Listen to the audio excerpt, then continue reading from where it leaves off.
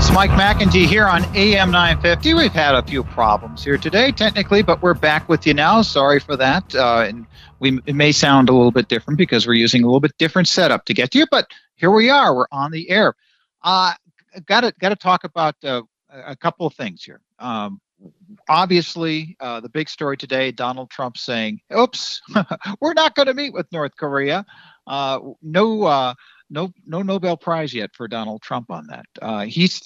We've gone from talking peace to threatening military action, although Trump says the existing summit could take, place at a later date. Just stay tuned.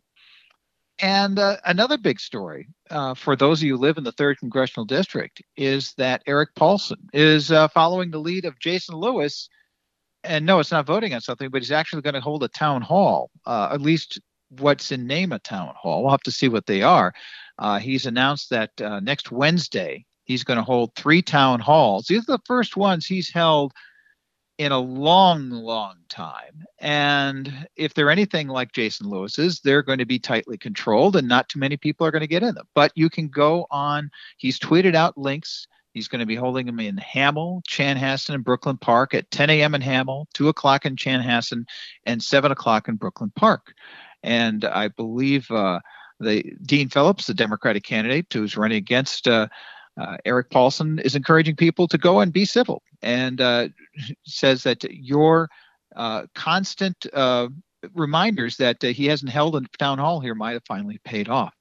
Now, I mentioned Jason Lewis, Representative Jason Lewis in the 2nd Congressional District. He finally held something, I guess, that you might call a town hall. He held 3 of them this past weekend. And again, as I mentioned, not a lot of people got into them. But one of the few people who did is our next guest. Natalie Cherney was one of the few who got into Jason Lewis's town hall. Natalie, thanks for hanging on and welcome to the program. Yeah, not a problem at all. I know you're on the road, and this is kind of an imposition, but I'm glad you could join us today. You know what? I stopped for gas, so we're all good. I'm not driving. So I'm being safe. Good.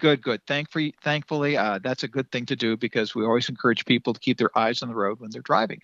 So you got to go to Jason Lewis's town hall, I guess we'll call it that for lack of a better term, in Lakeville this past weekend. Why did you want to talk to him? What did you want to go and talk to him about? Well, one, I just wanted to see if I could get a ticket. I didn't think I was going to go, but once I got in, I was like, you don't know what you're coming to, but let's go see what you have to say, because I want to remain open, as open as one can be. But it was what I expected it to be. Okay, you've tried to get in touch with him before, haven't you? You've tried to contact his office. I kind of have a beef with him when I called about gun control, and his staffer wasn't so great, and I kind of stopped calling. I think that's why I got in. I just haven't called since. Whenever Parkland happened, around that time, that's when I called. And so this past winter, it was January, February, when you were trying to get in touch with him. Okay. So, but you did get a ticket. You did get in. Tell us what happened when you got in there. What happened? Well, I was one of the first people in line because I wanted to get a good seat. And I noticed there were so many empty seats. Also, if I wasn't the only person of color, there weren't very many of us there. I didn't see any people of color, but I was the only person of color there. And it felt very uncomfortable. And just in a way that I've never felt at other gatherings that I've gone to. And it was a large room. It could have easily accommodated everybody who wanted a ticket that was outside. And they refused to let them in. You said you felt uncomfortable. Is there, other than that you were the only person of color there, was there anything else that made you feel uncomfortable at this meeting? I think once hearing people speak and hearing that people actually buy into Fox News and buy into these Republican talking points, you can't help but feel as a person of color that there is a clear divide. And I don't know how to describe that to somebody else other than there's this visible wall that is up that I felt unsafe. It was very weird. It was a very weird aura. But I didn't feel safe. And I knew that going in there, I wasn't necessarily going to feel safe there. And luckily I had friends outside who wanted to get in but couldn't. And I found a woman to go with. Oh, she found me. And I felt safe in that way, that I wasn't the only person going there who disagreed with him. But I didn't feel safe in that room. So did you get to ask him a question during the event? I know you got to him afterwards, but did you get to talk to him during the event? I did. So he opened up with 15 minutes where people could comment, and I asked him point blank if he thought Black Lives mattered. He didn't have an answer, and I knew the answer, just knowing where he stands. Because one of the things that he continuously fails to do is, if you look through most of his Facebook pictures, he's mostly with white men or white women. He doesn't necessarily meet with people of color or go out of his way. And I've made some comments, and people are just like, oh, you crazy liberal. Like, brown people are not the only people that matter. And, like, all lives matter. And it's not about that. It's about being at the table. Mm-hmm. It's not that my life matters any more than yours. It's that I want my life to matter equally to your life. You got to talk to him also at the end directly. What did you talk to him about that, and what was the interaction like? Well, I wanted to advocate for more Medicaid funding, and it went back to taxes. And I asked him to tax the rich people, and he kept telling me, like, we have to cut taxes for everybody. Cut these taxes. And a lot of the supporters love cutting taxes, and I'm like, okay. One, we have so many more areas to fund. I work with a population who needs more Medicaid funding, not less. They see it every day. They're short-staffed. They don't live the lives they want because of a staffing shortage. And the staffing shortage is a direct result of funding. And they have medical needs, but most of the urgent ones are met. But they have other needs that could be met, but for flat-out funding reasons are not met. And I wanted to take that position and tell them that I don't just want no Medicaid cuts, I want more funding. And he just was not for that at all.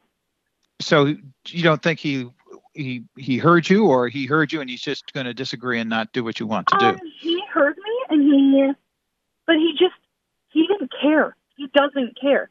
He said during his town hall, he's like, oh, we may disagree. Just because we disagree, like, I can hear you, but I don't have to listen to you. I was elected by this district. May I remind you, you were elected under a 2% margin.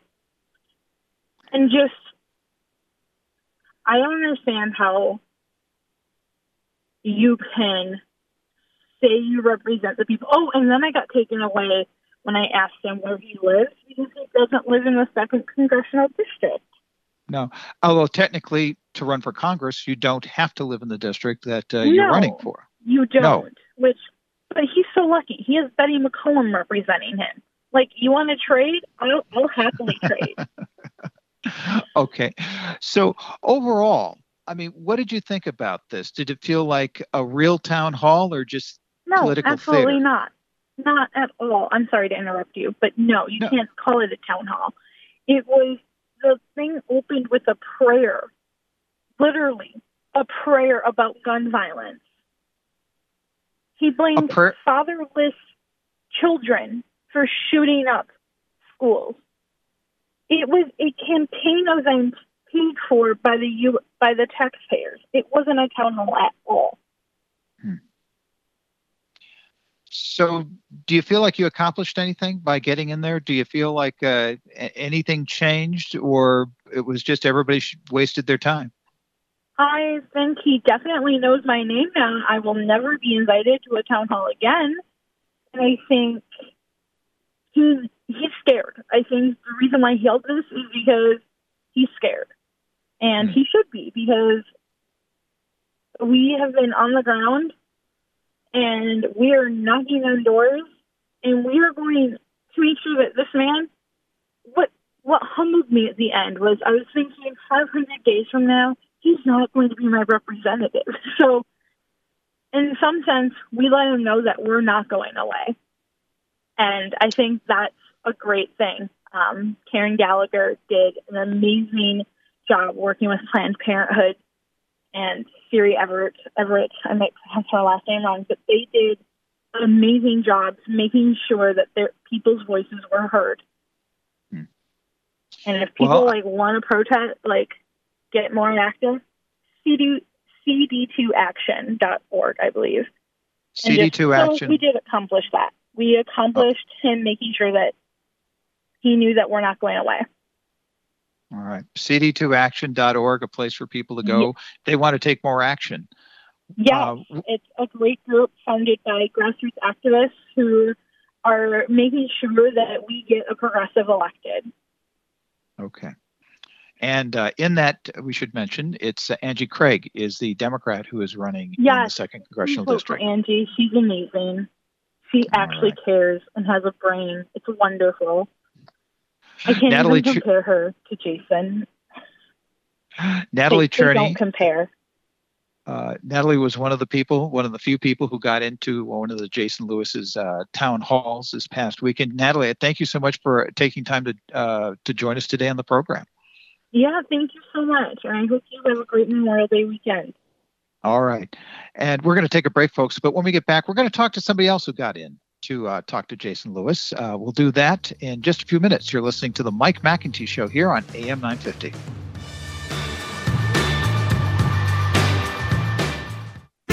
Crazy about pets? We are too. The Pet Connection Show is a great venue for fun, informative, and creative conversations about pets. Join myself, Kathy Menard, and Dr. Nicole Parole, along with guests who are leaders in the dynamic and growing pet industry, as we discuss healthcare, relationships, behaviors, and even political issues as they relate to our pets. So come, sit, stay for the Pet Connection Show, Sundays 11 a.m. to noon on AM 950 Radio, the progressive voice of Minnesota. Stages Theater Company is dedicated to creating a space where diverse opinions, courageous dialogue, and community engagement is not only valued, but vital to our shared artistic and educational success. Stages Theater Company creates a welcoming home for all. For over 30 years, Stages has supported quality theater programming for children. Stages gives opportunities for youth to be on stage, backstage, in the audience, and in the classroom. Whether you come to see a show, enroll a young person in a workshop, or benefit from their outreach programs in the community, Stages brings art to life. Learn about Stages Theater by going to stagestheater.org and become part of the magic of live theater by taking your family to an amazing show or enrolling someone you love in an education program. Stages Theater Company operates out of the Hopkins Center for the Arts, located in Main Street in the heart of downtown Hopkins. For more information on Stages Theater, go to stagestheater.org. That's stagestheater.org. At Pride Institute, being LGBTQ+ is the norm, not the exception. Their highly trained and skilled staff understand your issues and will help you live a happy, healthy life as a proud LGBTQ+ person.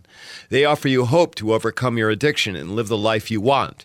Their treatment programs are designed to assist you in developing the knowledge, skills, and attitudes for long-term recovery. Therapy groups include health education, LGBTQ issues, HIV and chronic illness, trauma, grief and loss, transgender support, nicotine recovery education, and sexual health. Pride Institute offers a residential treatment program, a partial hospitalization program that includes day programming with lodging, and an intensive outpatient program. If you or someone in your life can benefit from guidance and coping skills, life balance, and other tools necessary for long-term recovery, check them out at pride-institute.com or call 800-547-7433 now. With your AM 950 weather, this is Eric Nelson. Today will be mostly sunny with a high near 90. Tonight, a 60% chance of rain with half an inch possible. Friday, mostly sunny with a high near 89. Friday night, mostly clear with a low around 65. Saturday will be sunny with a high near 91. The Bad Waitress at 700 Central in Northeast Minneapolis is a bit more grown up than its sister on Nicolay. This finer diner vibe has a full bar serving craft cocktails and a brand new inventive dinner menu including the Chicken Did Waffle. Check out the full menu at thebadwaitress.com.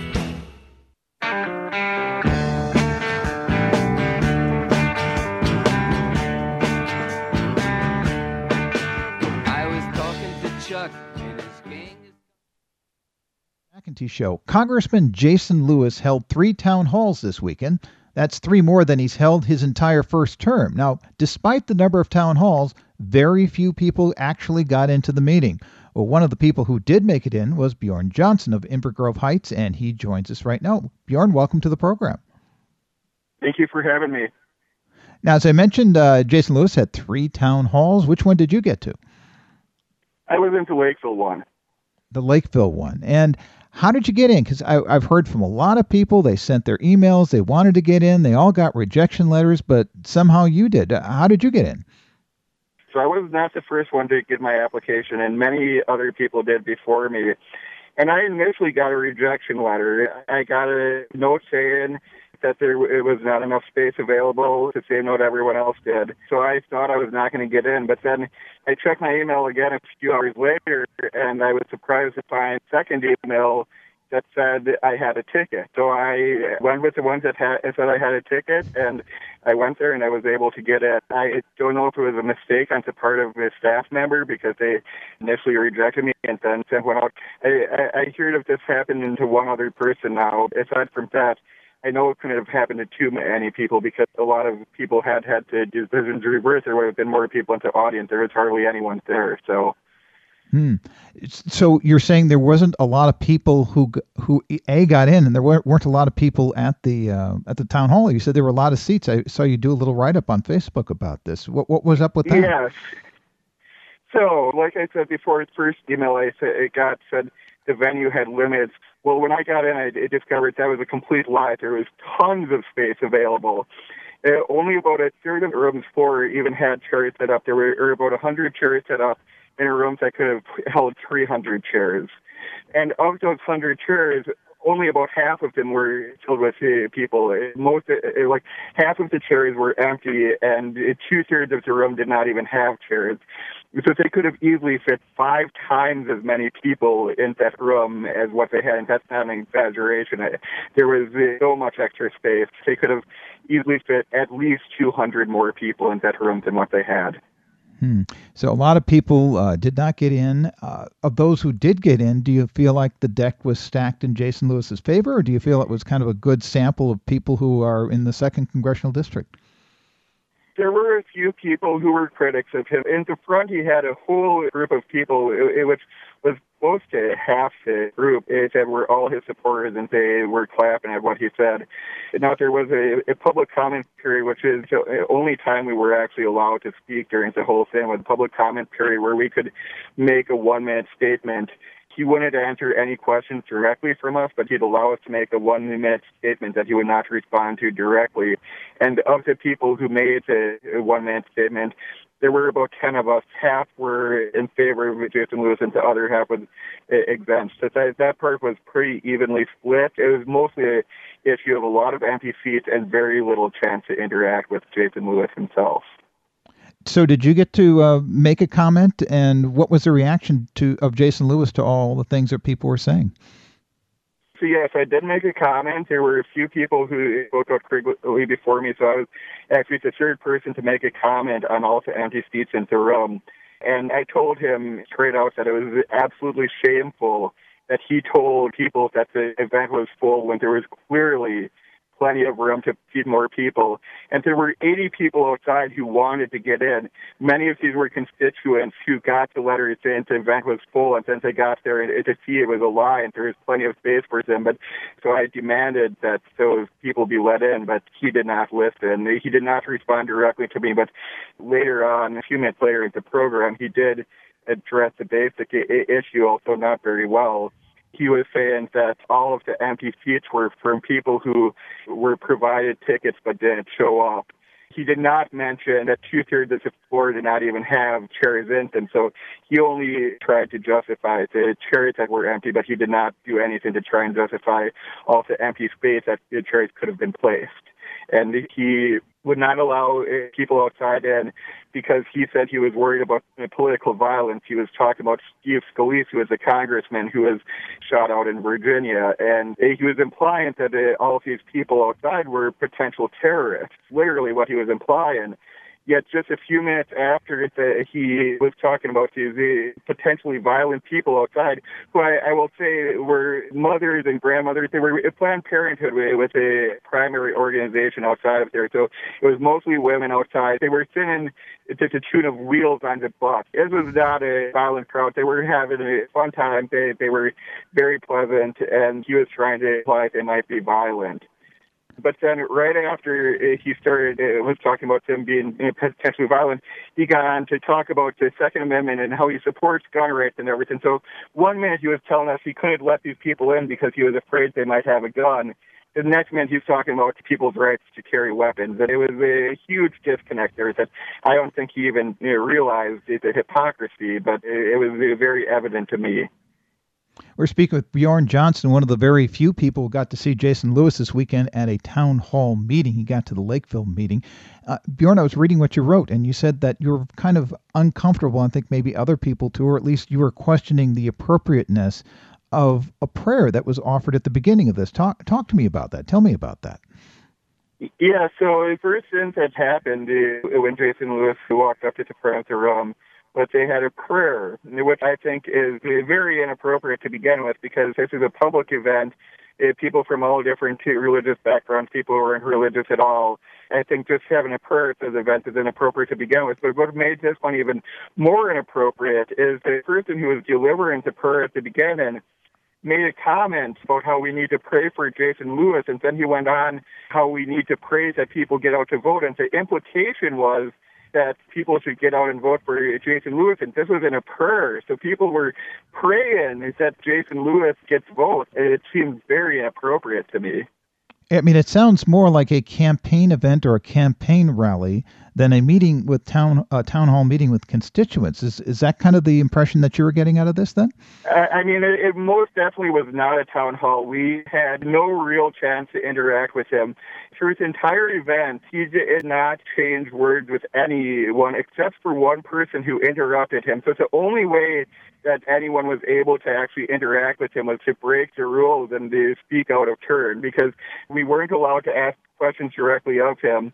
The questions were given to we wrote them down on a postcard, and they were given to his campaign aide, who drew them out of a bucket. But he only read some of the questions that he drew out of the bucket. There were other questions that he would draw, and would say this has already been covered, and move on to the next question without the question actually being asked.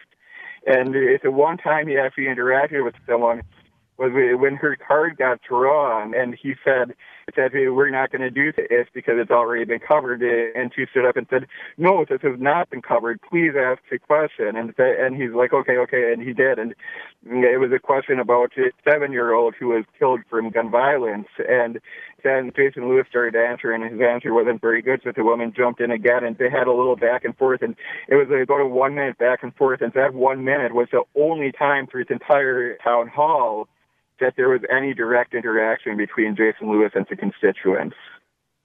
Now, Jason Lewis says that he's held lots of town halls, but this is the first face-to-face one that he's held with constituents that's been pre-announced. The other ones have been teletown halls where questions get pre-screened, a lot like they did on this time, but there's no opportunity for somebody to say, hey, you didn't answer the question, or I really do want you to answer that question.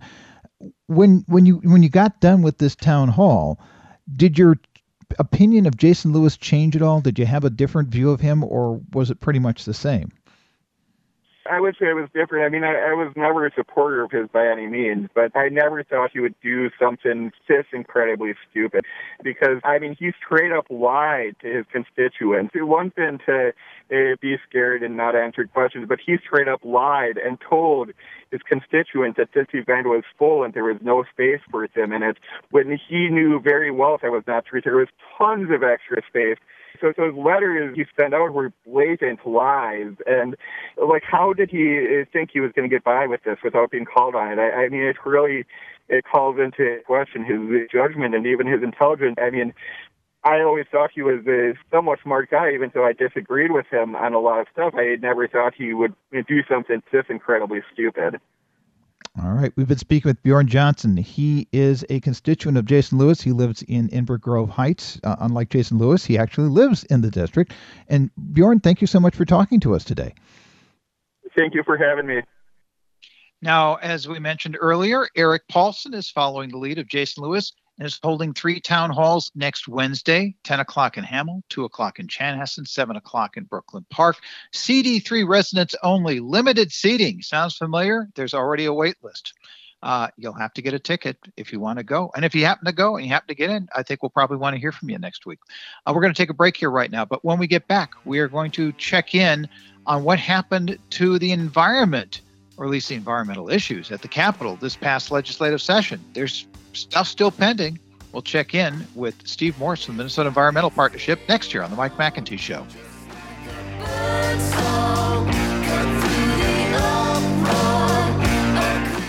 Connections Radio Show is all about tapping into our hardwired hunger to connect. We examine meaningful connections to ourselves, our community, and the world around us. By opening the door to innovative insights by a wide variety of interesting guests, we'll make the connections to something bigger than ourselves. Join me, Lori Fitz, your host of Connections Radio Show, and together we'll make the connections. Saturday mornings at 9 a.m. on AM 950, the progressive voice of Minnesota. What kind of a jackass would let an animal pick their insurance? Did you really think a lizard could save you money on car insurance? Would you let a duck pick your health policy? Insurance can be a zoo, but this is ridiculous. What you really need is an insurance agent that isn't looking out for the insurance companies. You need Cheryl at Array, an independent agent with 30 years experience looking for the best rate possible. Quit monkeying around and call 763-504-3067. That's 763-504-3067 for Cheryl at Array, representing you, not the insurance companies. Northeast Minneapolis is known for its creativity, and you'll know exactly why when you eat at Hazel's Northeast. Their creatively prepared comfort food will have you coming back week after week. Breakfasts like biscuits and gravy, granola pancakes, and brisket hash. For lunch, homemade soup and one of the best Reubens in town. And don't miss the daily risotto or Chef Ali's ever-changing dinner specials. Come on in, bring the whole family. Hazel's Northeast delivers real good food. Family owned at 29th and Johnson in Minneapolis. Brending Electrolysis on Grand Avenue in St. Paul has been a leader in permanent hair removal for people of all skin types and backgrounds for over 30 years, celebrating diversity and priding themselves on finding the right treatment plan for each client's individual needs, regardless of race or gender. Services include electrolysis, body waxing, facials, microneedling, and permanent makeup. Book your 60-minute complimentary consultation, including a 15-minute treatment today for beautiful, lasting results. Visit brendingelectrolysis.com.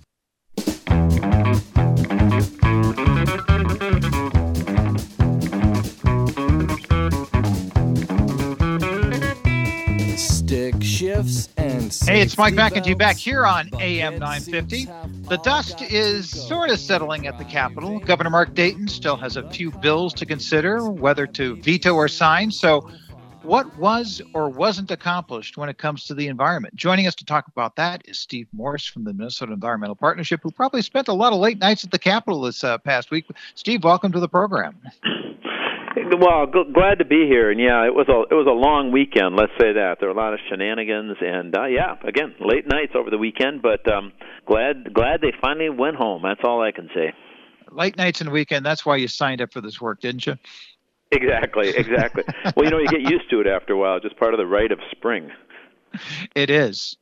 So what happened? We had a lot of things, a lot of moving parts at the end here. Governor Dayton's vetoed some stuff. What's the bottom line on some of these things for the environment? And that's a really good question. In these days when we really need to make progress on climate and pollination health and water quality. The truth is, transit, things we didn't make any progress on at all. Basically what this session was defined as was rollbacks, raids, and vetoes. So there was a lot of work, defensive work, stopping things. There was virtually almost nothing good and productive that came out of the session, but fortunately, because of a lot of hard work by a lot of people, including your listeners and other citizens, and the great work of Governor Dayton, really not much got into law that was bad, at least not yet. Let's say that. And so, there were major things that were vetoed, other things that were turned back, but nothing good. Rollbacks, raids, and vetoes sounds like a name of a band I might want to go see down at the 7th Street entry. So, the band of public policy. Public policy. it'd be a cacophony of noise. One of those bills that we've been paying attention to was the bill that was basically, hey, Enbridge, just come in and put a pipeline in. We don't care. What happened to that bill? Well, that's one of the bills that we testified against and really worked hard to stop, and it was really an unfair maneuver to help this Canadian corporation put in a tar sands oil pipeline across Minnesota. And it did make it to the legislature. I think it just goes to show how out of sync this legislature is with the needs right now and where the public is right now. But the good news is it was a standalone bill, and Governor Dayton vetoed it. Governor did a great job on that and just said, no, we're not going to end run the process. The PUC will be considering this, and I'm sure we'll be talking about that this summer. There are going to be 4 days worth of hearings, but that's later this summer, and that process is going to go ahead. So thank you, Governor Dayton, and all the people who spoke up against this, because it's really a bad idea.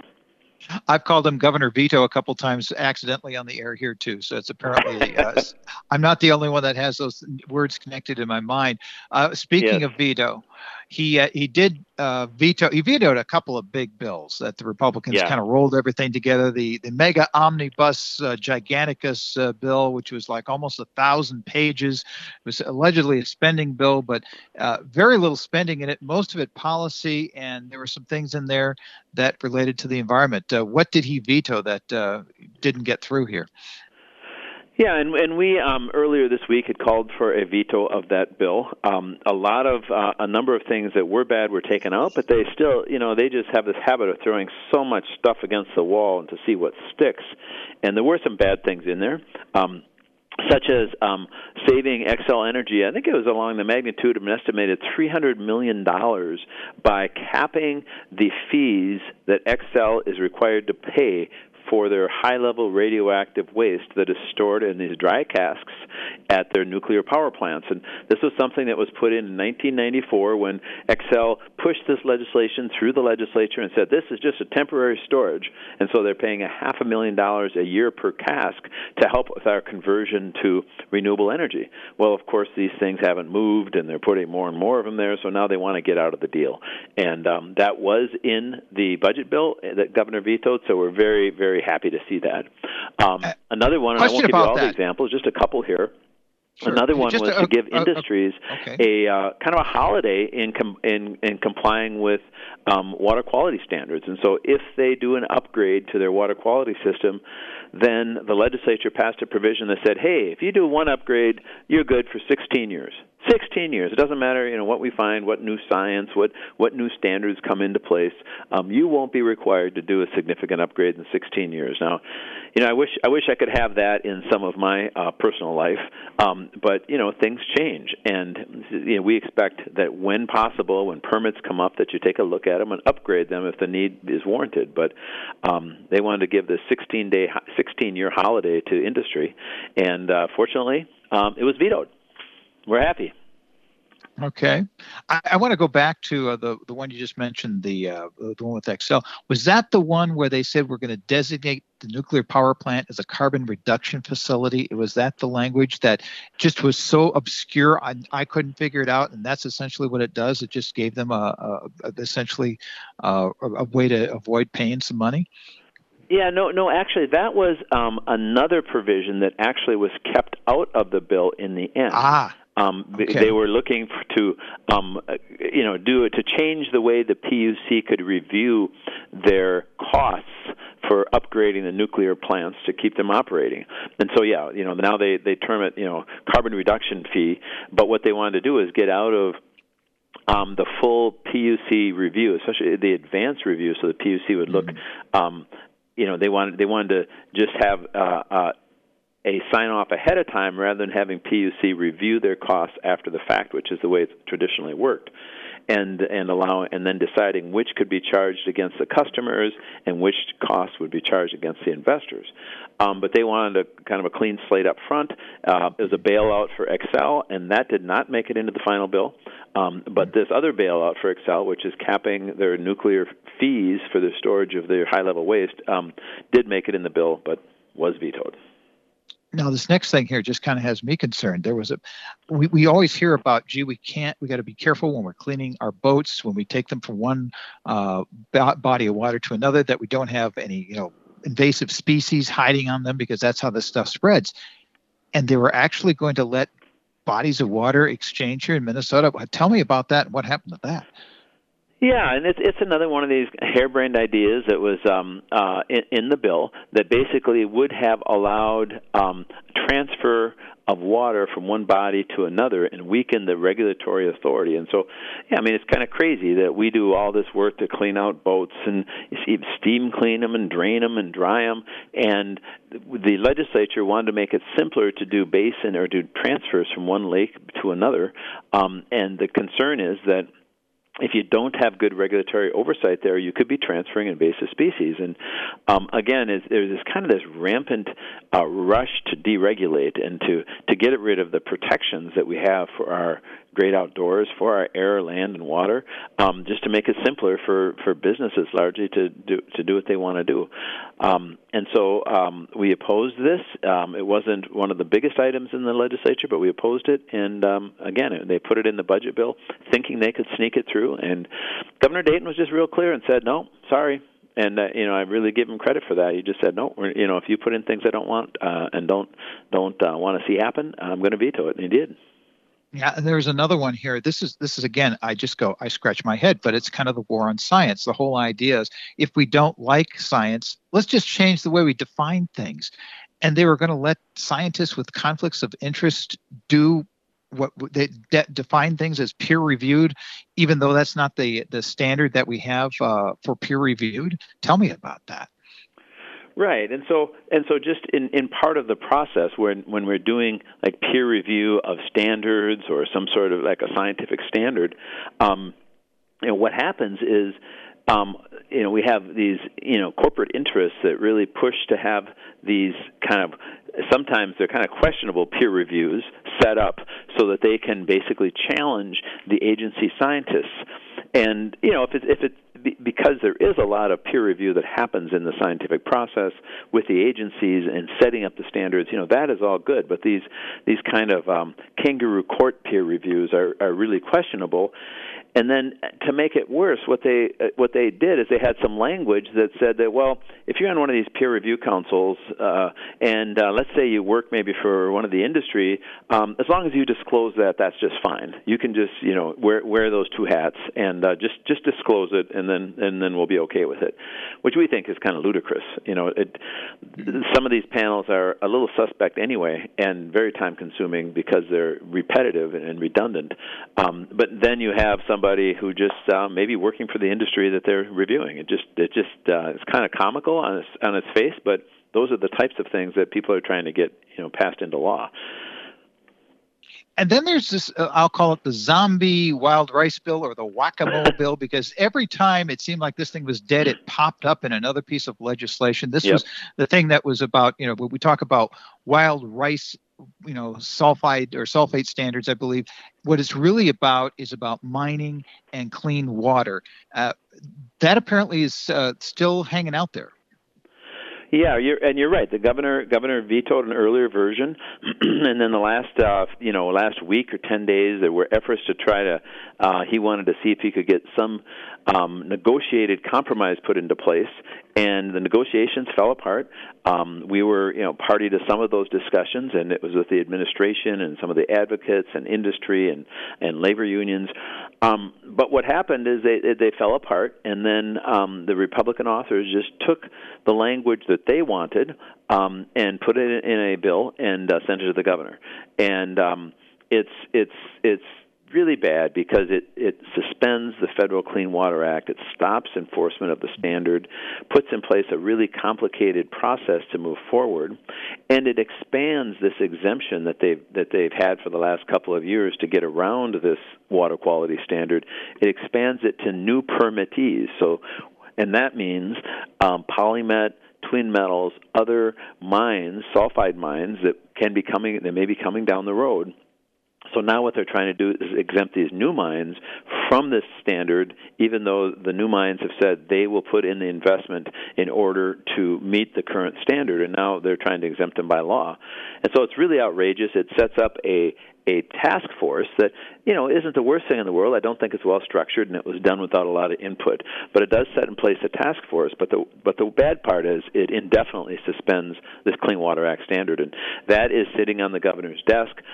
We have asked for a veto. You'll see it out on social media. We're encouraging people to contact the governor and say, please veto this. Please veto this. And you can find out more about it on our website. But please veto this. Do not let this exemption of the Clean Water Act go into law. He's under a lot of pressure to sign it by those who want to see the legislature make some changes in this, and that includes some of the labor unions and others that are involved in construction. Steve, we've got just a few seconds left here, but I want to quickly touch on the bonding bill, which has some stuff in it that you say we should be worried about. Yeah, and that's a biggie. Remember how the lottery uses the loan to promote the lottery because some of the money is set aside for the environment, and that money goes into the Environment and Natural Resources Trust Fund. It's been established 30 years. It can only be used for certain types of new additive environmental projects. Well, they did a massive raid where they have in the bonding bill an effort to bond for $100 million worth of new projects for wastewater and farm programs, just basic, ordinary government stuff, but to actually go around the process and bond for it, which locks the money up for 20 years. And we're very opposed to that. It circumvents the process, and it violates the trust and the standards of what that fund would be used for. So that's also on the governor's desk. We are asking for a line item veto. Okay. Steve Morris from the Minnesota Environmental Partnership. We have to run. We're out of time, but mepartnership.org is where you can find more information. That's it for today's show. I'm Mike McIntee. We'll be back tomorrow. Norman Goldman is up next. And remember, Mom, thank you for listening. We always appreciate you. We'll talk to you we'll see you tomorrow. See you tomorrow. Bye-bye.